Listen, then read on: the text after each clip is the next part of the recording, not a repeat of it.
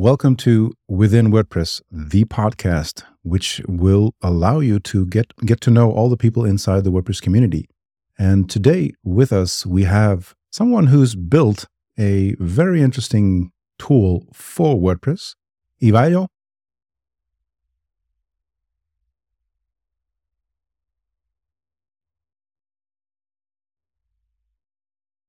Welcome. Hey, Gemkas. And how about you introduce yourself? Yeah. So my name is Ivailo, as you already mentioned, and I am part of the NitroPack team, currently as running as a CTO. And within NitroPack, we've been dealing with site speed for quite a long time. And I like this topic already. today, sorry, what? I like this topic already. So let's start with the most obvious question. NitroPack, it solves a lot of performance problems for sites. How did you get to building this? What triggered it? What is your origin story? The origin story is quite a long one. We started back in 2012 or 2013. Yeah. As a solution for OpenCart. Okay. This is an e-commerce platform. Yep, I remember. And back then, NitroPack, it was an extension for OpenCart for solving the site speed problem for e-commerce owners. So we actually started by solving primarily problems for e-commerce websites. Yeah. And over time, as we were building this, so first of all, we just noticed that many people are struggling with this. So we wanted to provide a solution.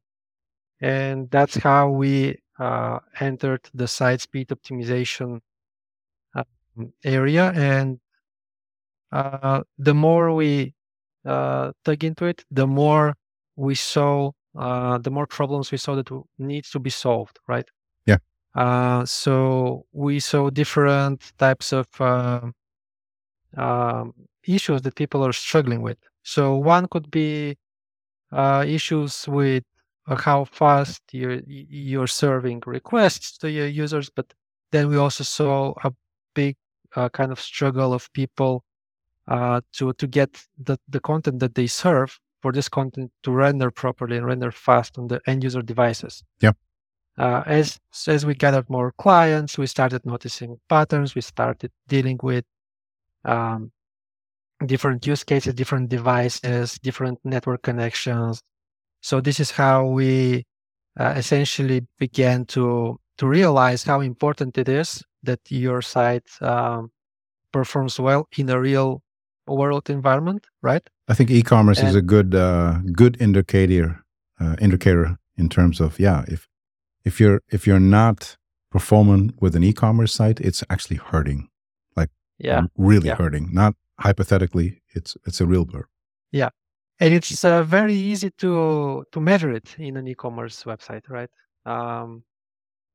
So this is essentially how we started, and then the more problems we wanted to solve, the more challenges we were facing in terms of limitations from, let's say, the host you're running on, or the platform being OpenCart is a PHP-based system, so solutions need to be written in PHP, for example, for different problems, and this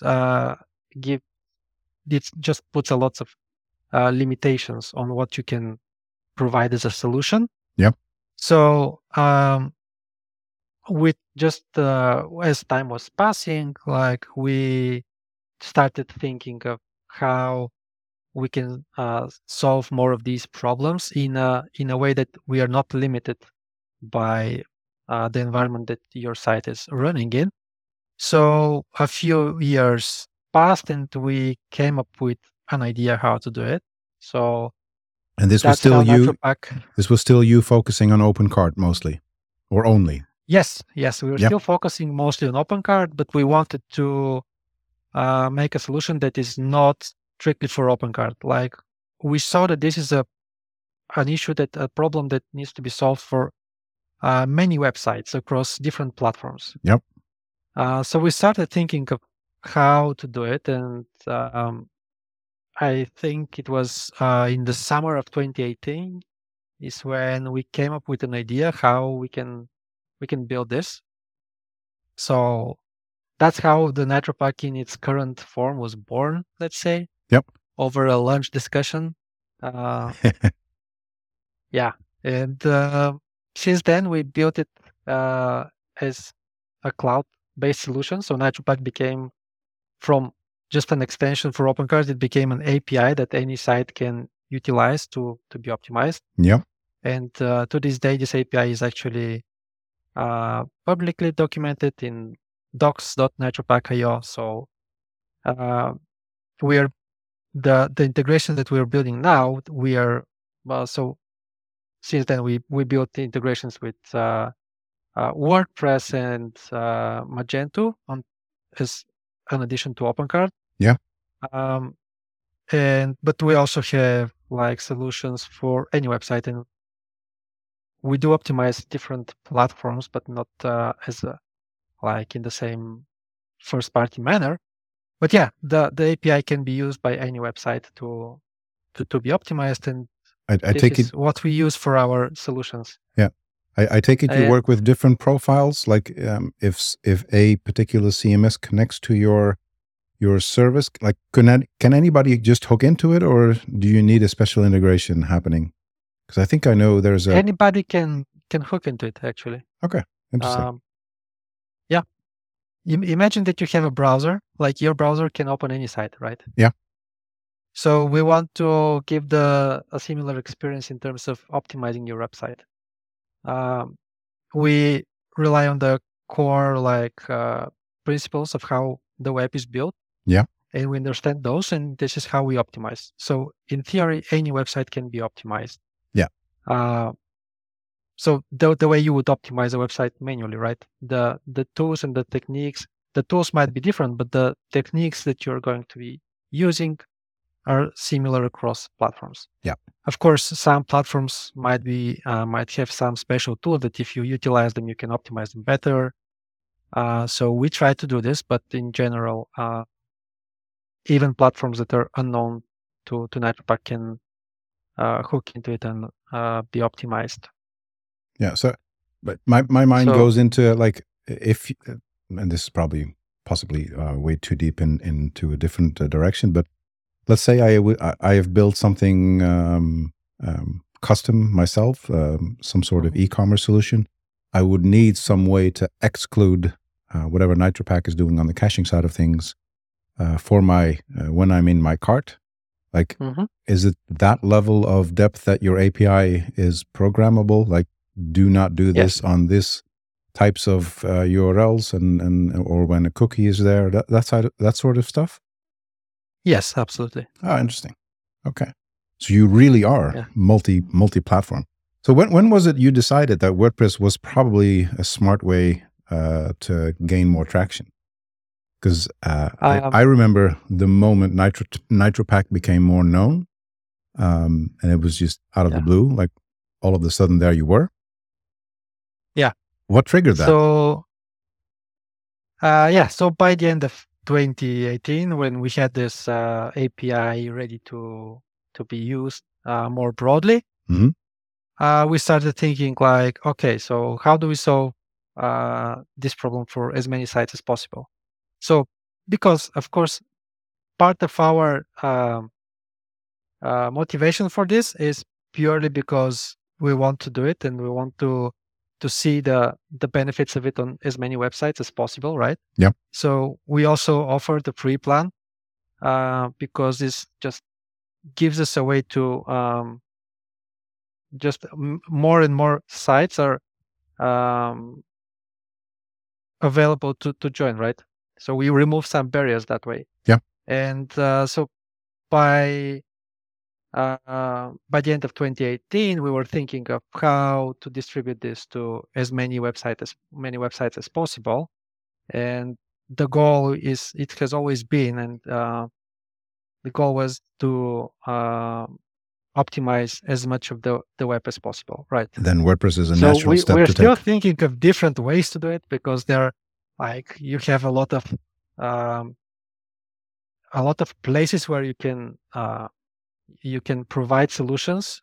There are different. Some sites are using a special build system to be built and then distributed to the web. So Yeah.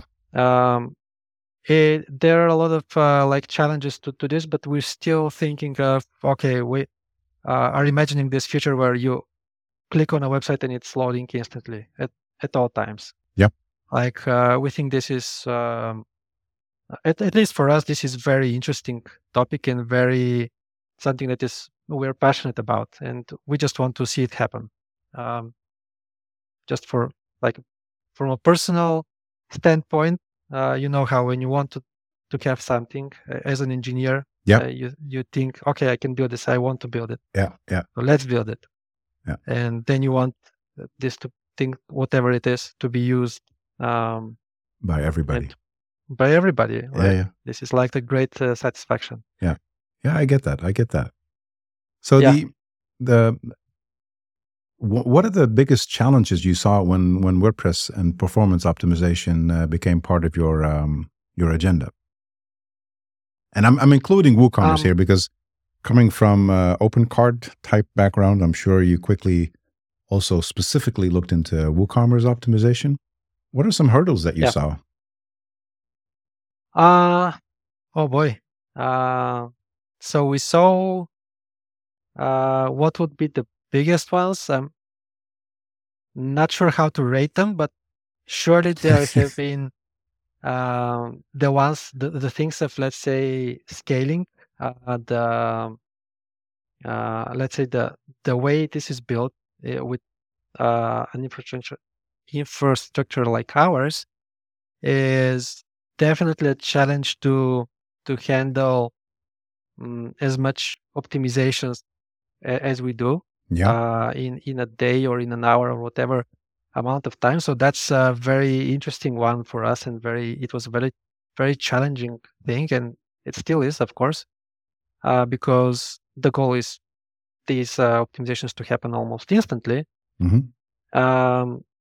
But that one, and then we also have had challenges with figuring out the most optimal way of, let's say, purging the cache, right, and refreshing the cache. And these are specific for WordPress and WooCommerce, more difficult than other platforms? I think this is global for all platforms. Like one of the hardest things is to know when you need to refresh your cache. Yeah. Let's say, because most of like not most, but you need to have caching on many layers in order for a site to have high performance. Yeah. Especially if you want to make it on a global scale, it's unrealistic to think that you can just do it with a powerful server and everything is going to work magically. Yeah. You need to deal with cache. So managing this cache layer is especially because, for example, in WordPress and WooCommerce, there are there is this. I don't think it's good. There is this culture where most of the, especially the managed hosting solutions, are providing a caching layer already. Yep. So whenever you provide a caching solution like NitroPack and you want to distribute it, you need to be working well with the existing infrastructure for caching, right? Yep. Yeah, for sure. But then people are adding, let's say, Cloudflare or some other caching layer on top of that. So you end up with 3 or 4 caching layers, which is definitely challenging, I would say. And at least it has been for us, if we want to make use of all of them. Like our mentality is like, okay, so this infrastructure is there. Let's see how we can utilize it to deliver the best experience. Yep. So that's definitely a challenging one. Yeah, I can imagine, because so purging the cache and that's caching in and of itself is an interesting beast. The amount of layers that you have, like even inside the application, right? So WordPress has caching, has object caching, has transient caching. then has output of HTML caching in some way, especially certain hosts have. And some of them do that in file systems. Some of them do that in Nginx. It becomes a very large mix. So that's just the application. And then whatever's happening in front. So Cloudflare is an often used solution. I guess Sucuri as well. Yeah. And then you join the mix. Yeah. That's a challenging one. So I'm very curious in terms of how you solve, because I agree with you. Caching is when not done correctly is a pain in the ass to solve correctly, right? So I know of hosting companies that have a mediocre at best caching solution internally, which is just meant to solve some stress from the servers, and that's it. It doesn't really solve the actual caching problem. So how do you deal with that? How do you work with caching that is just not set up correctly? Do you reach out? Do you just work around? What is the goal there? Yeah, we typically try to work around if we can, but whenever we see an instance like this, we also try to we reach out and try to work with the hosting provider, or even if it's let's say custom managed service or whatever. Yep. We do reach out and try to make it correct. Fortunately for at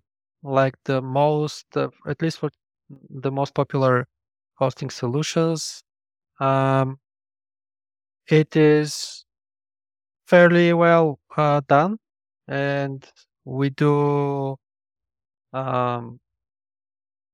it just works out of the box. Like we're able to connect and to hook into these systems ourselves. Yep. And but it's definitely an interesting one.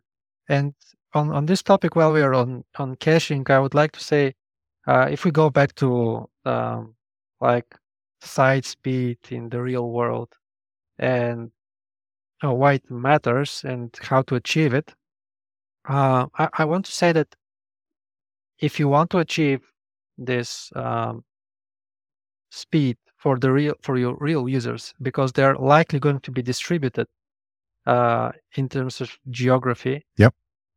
You need to be dealing with this, and I see that many people are either afraid or they have had bad experience with cache, and when they see something about cache, they try to turn it off. But if you turn it off, you're likely going to not have great results if you go like a little bit far away from your server. Yep.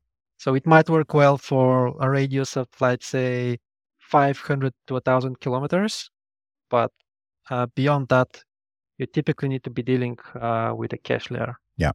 The latency that increases across the globe, like you can have a perfectly blazingly fast website, even uncached. You can have that one in New York, but if somebody from Japan visits or Australia, they are not going to see a stellar solution. Yeah, I've seen that assumption go wrong many times, and they're like, but it's perfectly cached. Yes, very locally, but it's perfectly cached. Wonderful. I've also seen the example of I was working on an e-commerce store trying to optimize it, and I think it was hosted in in Los Angeles or something, at least on the West Coast.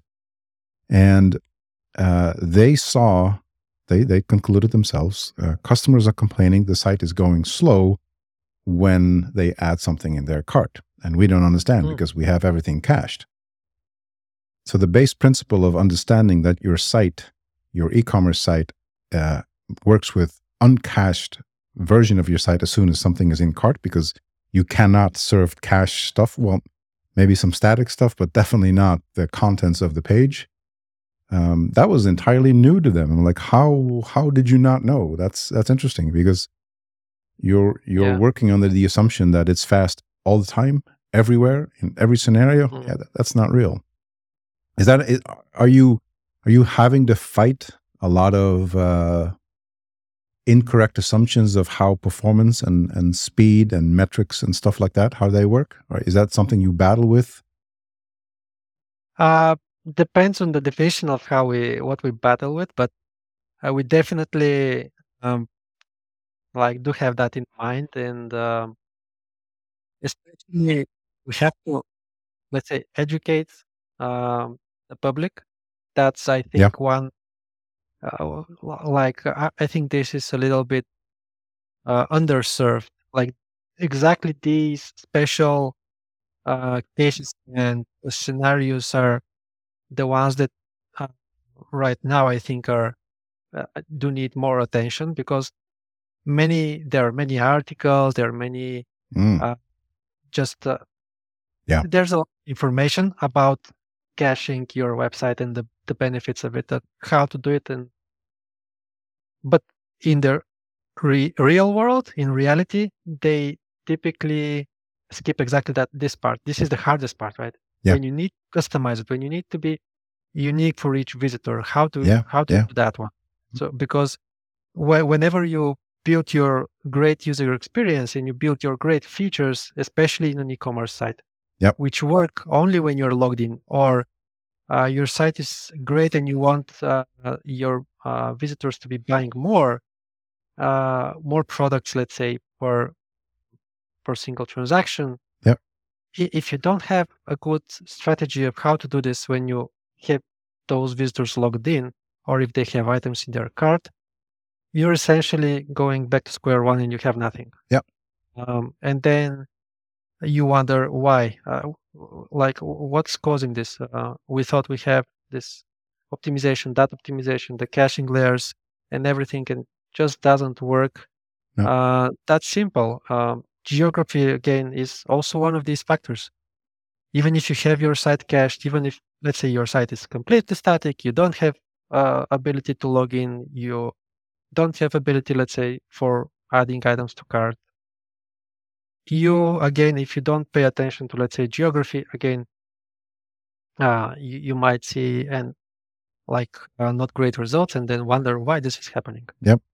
And Google themselves, like this is one of the reasons. If you know, in Search Console, in your field data, you can.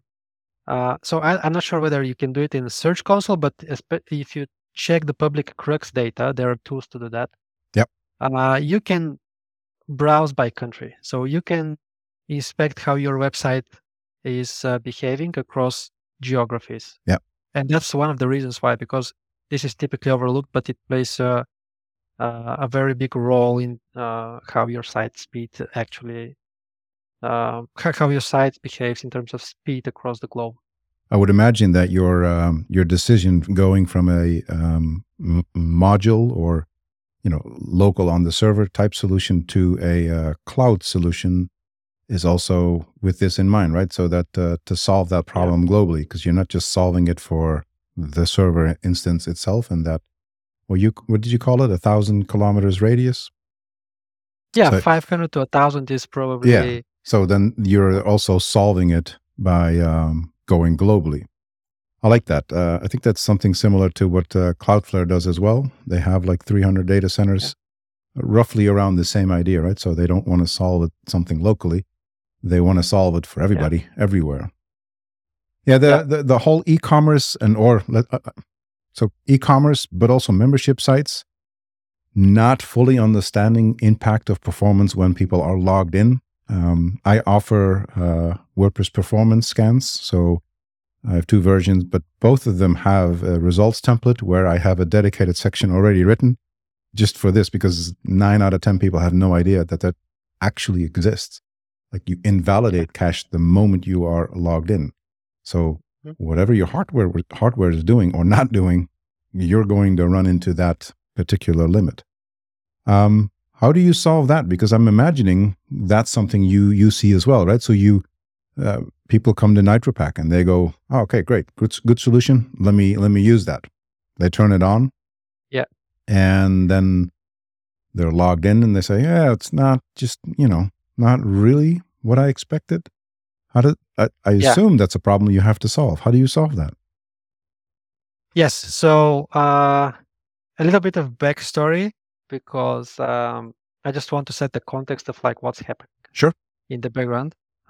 Typically, when you need to serve a cache for a certain page, you need to have somewhere a file or in some sort of storage. You need to keep the version of this page pre-calculated, let's say pre-rendered or whatever you want to say it. Yep.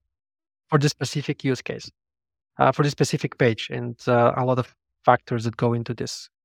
But as soon as you log in, your environment changes, and whatever you had prepared for a certain page needs to become like it becomes invalid. Needs to prepare it with the environment of this user. Yep.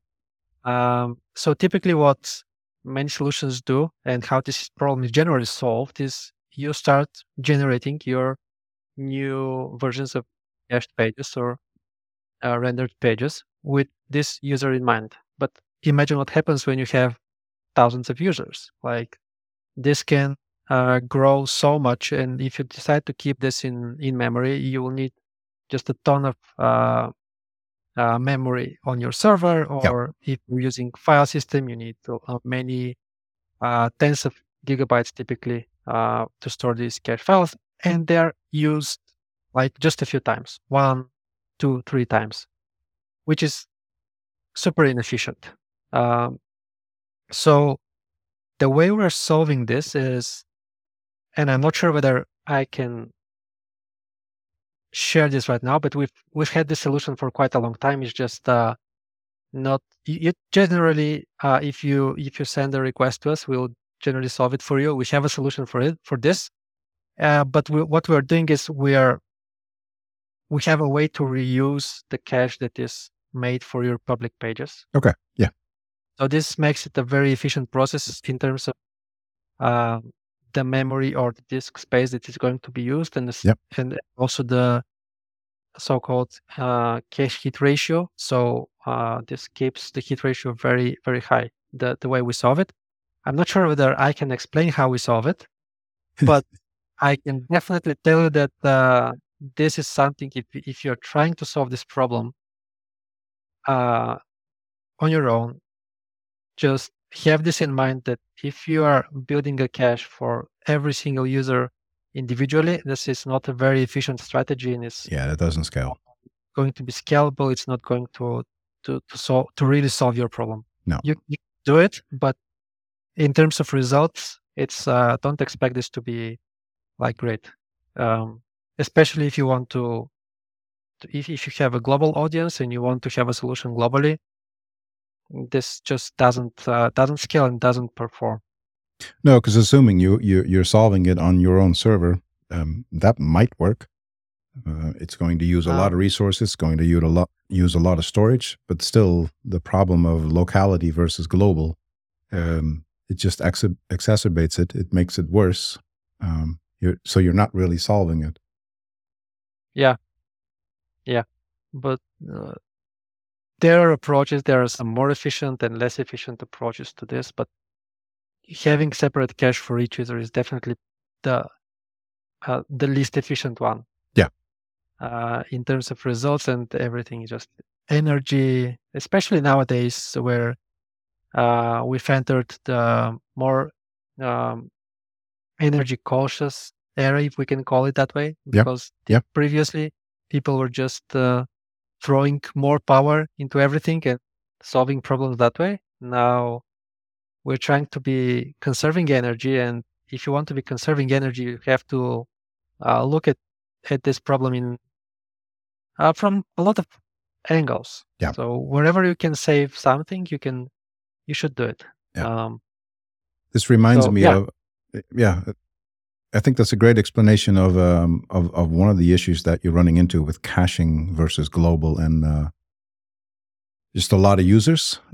This reminds me of one of the issues we ran into with the client, where the problem was not necessarily that there wasn't caching being done, but it was somebody had written a custom solution in JavaScript, which is, definitely not the way to solve this. But it grew, the size of the cache grew so large that turning on caching actually made the site slower than when you just left it off. Like Wow. it just hogged that much of memory, that much of I/O, disk use.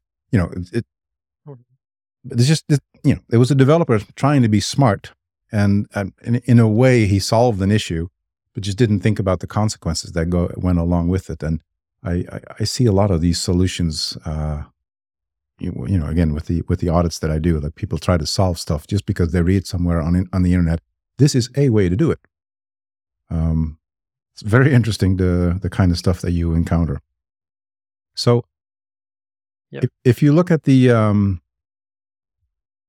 this is again something I encountered a lot as well. Understanding metrics, like what are you actually measuring? I'm imagining this is stuff that you're getting into as well, since you are offering a solution. So there's before, then you introduce NitroPack, then there's an after. They're going to measure what they're thinking that they're measuring. What would you say are good ways of actually doing the knowing what you're measuring? Do you have any tools that you would recommend to use, like before and after? Do I just go to Lighthouse, or what do I do? Yeah. So I would suggest, first of all, regardless of what you're trying to use, let's say you want to use NitroPack compare before and after with NitroPack, or just some change that you introduce to your site. Yeah. Any change, yes. So there are two ways to do it, and like one is called, you have the lab way of doing it, which is going to be a reproducible, more or less a consistent way of doing it. Yeah. And then you have your field data. So these are two different places where you can look. So lab data and lab results is what you can immediately get information from. So this is your reproducible scenario, always running the same conditions, the same hardware, the same, almost the same, of course, network conditions and everything. So it gives you a good way to compare one solution with another, let's say your previous approach and then your current approach. Let's say. And you can get some metrics. Some tools like Lighthouse, they give you a score. You might get just raw metrics of numbers of, let's say, your core vitals, or if let's say you're trying to optimize for, I don't know, time to first byte or something that is not a core vital, but whatever you're trying to compare, you can get an instant result, an instant feedback using a lab instrument. There are a few tools that are popular, and Lighthouse is probably the most popular one. You have it built in your browser because, it's built into Chrome, but a lot of browsers nowadays are Chrome-based. So you have it in Chrome, or you can use public tools like Google's PageSpeed Insights. Or there's GTmetrix, which also uses Lighthouse. You can go into web page test, which is again a lab-based solution, and it gives you like a few unique features that other solutions don't give you. Like you can set up your environment there, you can run custom scripts, you can test, let's say, multiple consequence requests. So you can test how your site performs on the first page load and then on second or third page load. And these are all different, right? Because the first page load is typically only once per device, right? Yeah, for a certain amount of time. And then you can really optimize your experience for the second and third page loads. So depending on what you're focusing, you can use different tools. But definitely check out these big ones, like if you're looking for a way to do lab tests, definitely Google's PageSpeed Insights, web page test, GTmetrix. Pingdom also has a good tool. And these are all for lab data. And it is important to understand that whatever these tools give you is going to be a lab result, which only makes sense if you compare it with another lab result for your use case. That's a good point. They don't, apples and apples. Yeah, they don't represent what you should expect from um, for the performance of in the real world, right? For your visitors. Mhm. Um, so what this means is you might get, let's say, very good scores or very good result with your lab test, but then you might see not so great results in your field data, or vice versa. You Yep. might get low results, but then you have good field data. So you, the second one you can see with big sites, like you can go to some of the most popular websites on the web. You can check their lab scores, and you might see, oh, they have not so great lab score, but you can check their field data, and you'll see that they're actually performing very well. So these two are not straight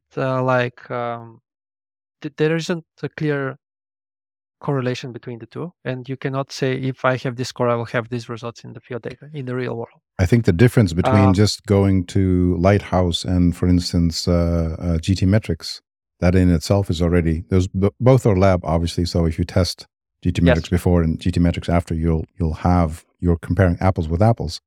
But just comparing GT metrics stuff versus what Lighthouse finds, that in itself is already a too big of a difference. Like, wait, I thought I was yeah, doing great. I'm not. What's going on here? Yeah. yeah, yeah. So what you should be looking for improvements uh, or changes in between tests let's say lab tests using the same tool.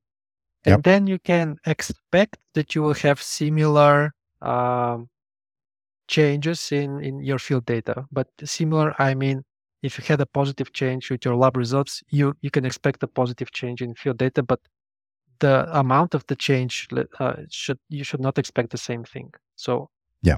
even if you improved let's say your LCP with lab tests, you should by let's say a half a second. You cannot expect that it's going to be half a second improvement in your field data. Yeah. LCP is Uh, largest contentful paint for those not aware. yeah, So yeah, one of the core web vital metrics, which is what Lighthouse is testing. Yeah, but sorry, yeah, go on. yeah. So that's how you can use the tools for lab testing. So if you see a positive change there, you can expect a positive change in your field data. But what you should focus on is having your field data in correct, right? Yeah, in the Yep. in the grid. So with field data, you also get specific numbers. So it's not like we see this pass or not pass or fail sometimes UIs, but you also have specific numbers for each of these metrics. So you should look to improve and to have your numbers uh, in their best states, right? Yep. Um, and also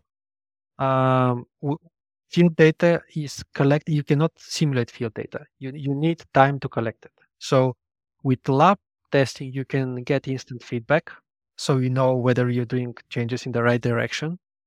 But then you cannot expect that you will see the changes in field data right away Yep. or from today or from tomorrow. No. Do you have any good examples of how to collect field data? And just to fill in my assumption, I'm assuming that with field data you're referring to real user metrics. Yes. Yes. Yeah. Do you have Uh, a favorite there where you any use this? favorite? Not particularly, other than what Crux already captures. Yep. And So your Crux is part of visitors, which Chromium.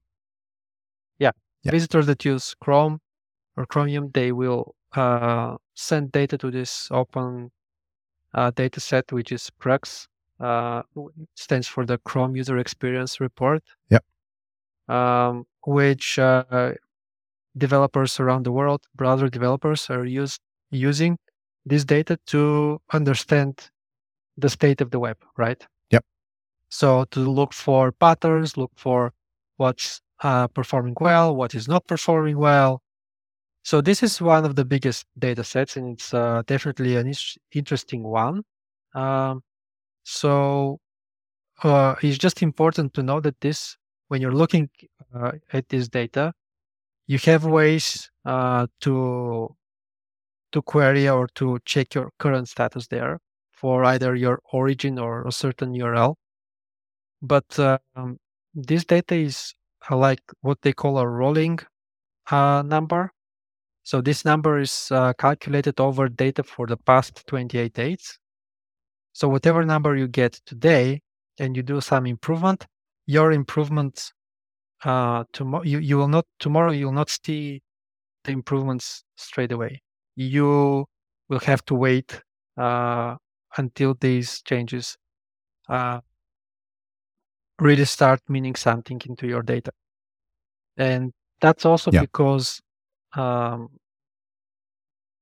course, it depends on the amount of, let's say, if you make a very big change, you might start seeing changes in your field data like sooner than if the difference is not that big. But generally speaking, you have to wait a few days, or ideally 28 days. You need volume. But you need volume of traffic.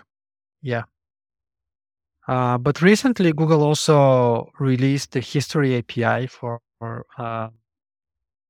Crux, and I'm not sure how we can share a link. Maybe you can. I can drop it. I can drop it in the description. Yeah.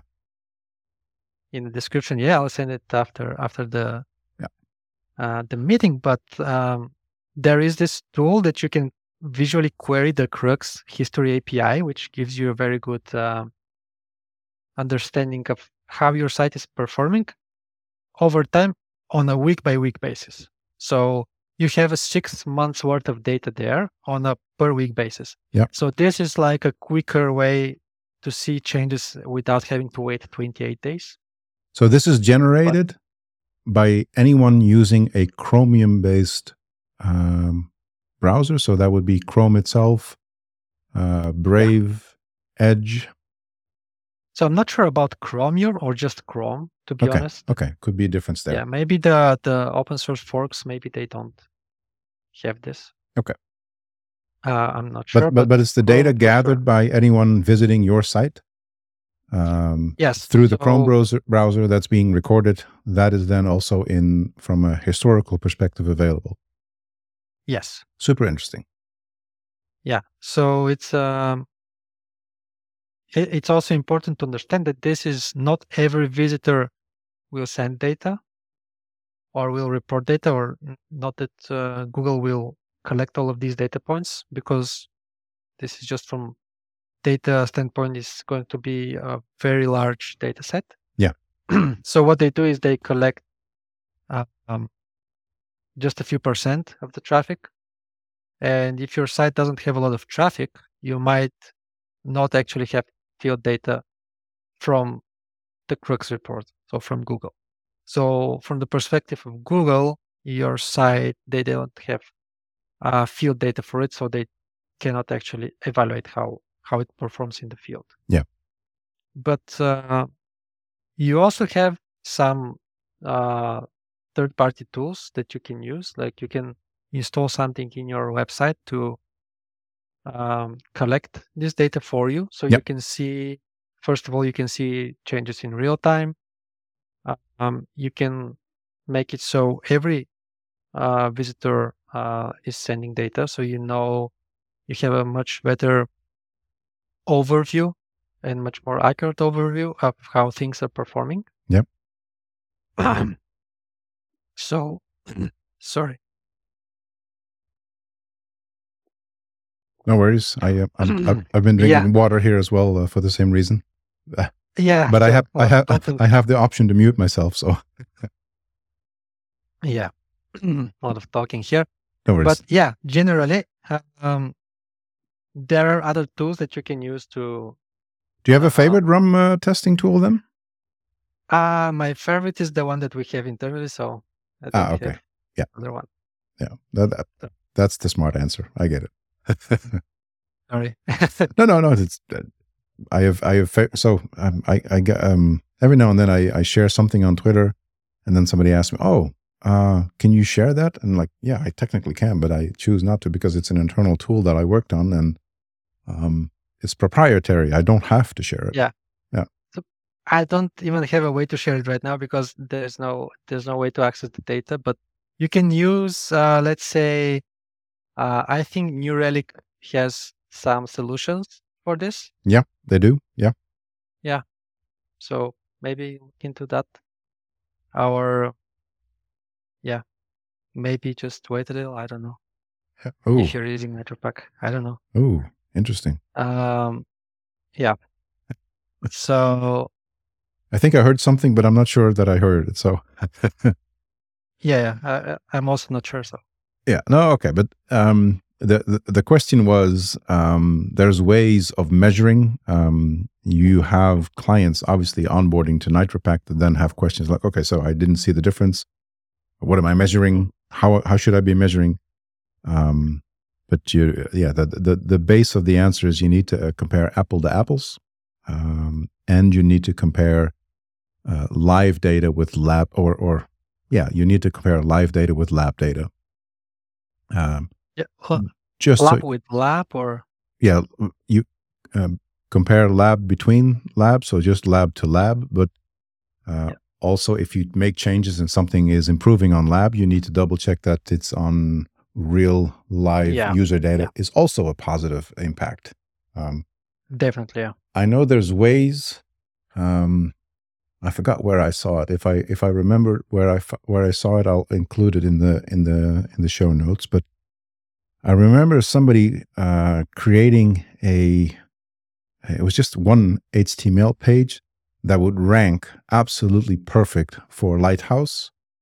But when you visited the URL, that site was slow, like crazy amounts of slow and annoying stuff happening on the page, just because they knew how to work around whatever Lighthouse was measuring. So it's a good example of never trust the systems, but you need to check yourselves as well. So that NitroPack has a good solution in there. I'm kind of curious, myself being one of the co-founders of WordCamp Europe and also organizer. I saw you had a presence at WordCamp Europe in Athens. Is there a specific, I don't want to say goal, but is there an idea you have in mind in terms of what your ideal type of WordPress user looks like? Do you have these are the people we target, or types of sites? Is there anything you can share about that? So yeah, as I kind of mentioned earlier, our goal is ideally to have every website using NitroPack. So there's no specific there's no specifics there. We believe the site speed problem is a global one, so the solution should be a global one as well. I like that. Yeah. So we're just trying to make it work for any website. We do understand that different use cases might have a solution that needs you need a slightly tuned solution to get the most out of your site and the most speed. So we're trying to provide this as well. So let's say if you have an e-commerce site, you might be occasionally running campaigns. You might be expecting just a lot of traffic for a small amount of time. Let's say you're in a promo or whatever. Yep. So we do optimize, for example, for this use case.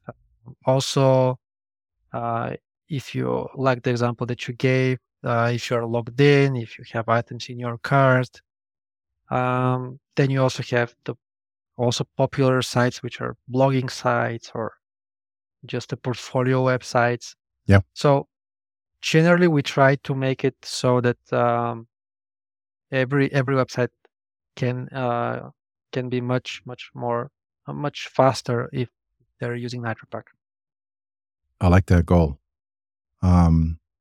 So yeah, I think that that answers at least a lot of my question in terms of what your aim is, what your solution is and how you're integrating with the WordPress community.